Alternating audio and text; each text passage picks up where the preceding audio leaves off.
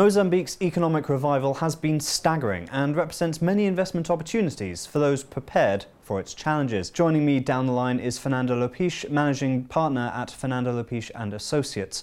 Fernanda, how does Mozambique's economy stand today? Well, it's not standing very good, mostly because of lack of investment. We are all aware of the international crisis, so the majority of the investors withheld their investment due to the crisis. So we're not going very well, but we're picking up.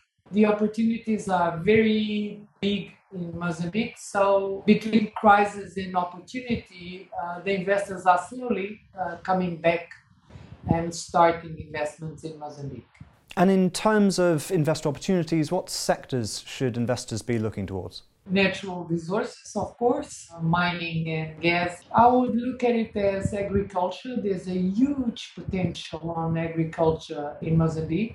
I would also look at it as a tourist destination. There's a huge opportunity. As you are aware, we've got almost 4,000 kilometers coast and sea. Some of the ports, there are corridors in the country, in the south, middle and north of the country. So I think that the country will pick up very soon and the opportunities are there.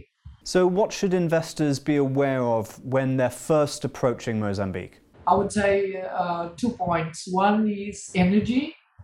We're having some problems with energy. We're looking at new dams and in order to build more capacity, and the infrastructure, roads, ports, railway, working in order to shift the goods from one side to the other. But we're doing well on that. In the north of Mozambique, the new railway is operating. In the center of Mozambique, the Sena line is operating. In the south, everything is okay.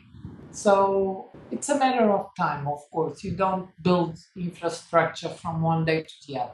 So finally, Mozambique is currently placed 133rd out of 189 on the 2016 World Bank Ease of Doing Business report. What are the challenges moving forwards and how can they be overcome? Well, our background is from the colonial times is very bureaucratic. I think that we should try to ease the bureaucratic procedures in order to speed up the incorporation of companies and all that is necessary for the setup of the company, for the company to start operating. There's several projects going on as far as bureaucratic procedures removal are concerned, and I think that it won't take long for us to go faster than we're doing now.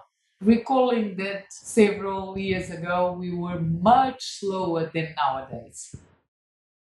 Thanks for watching. For more videos from The Voice of the Market, please subscribe.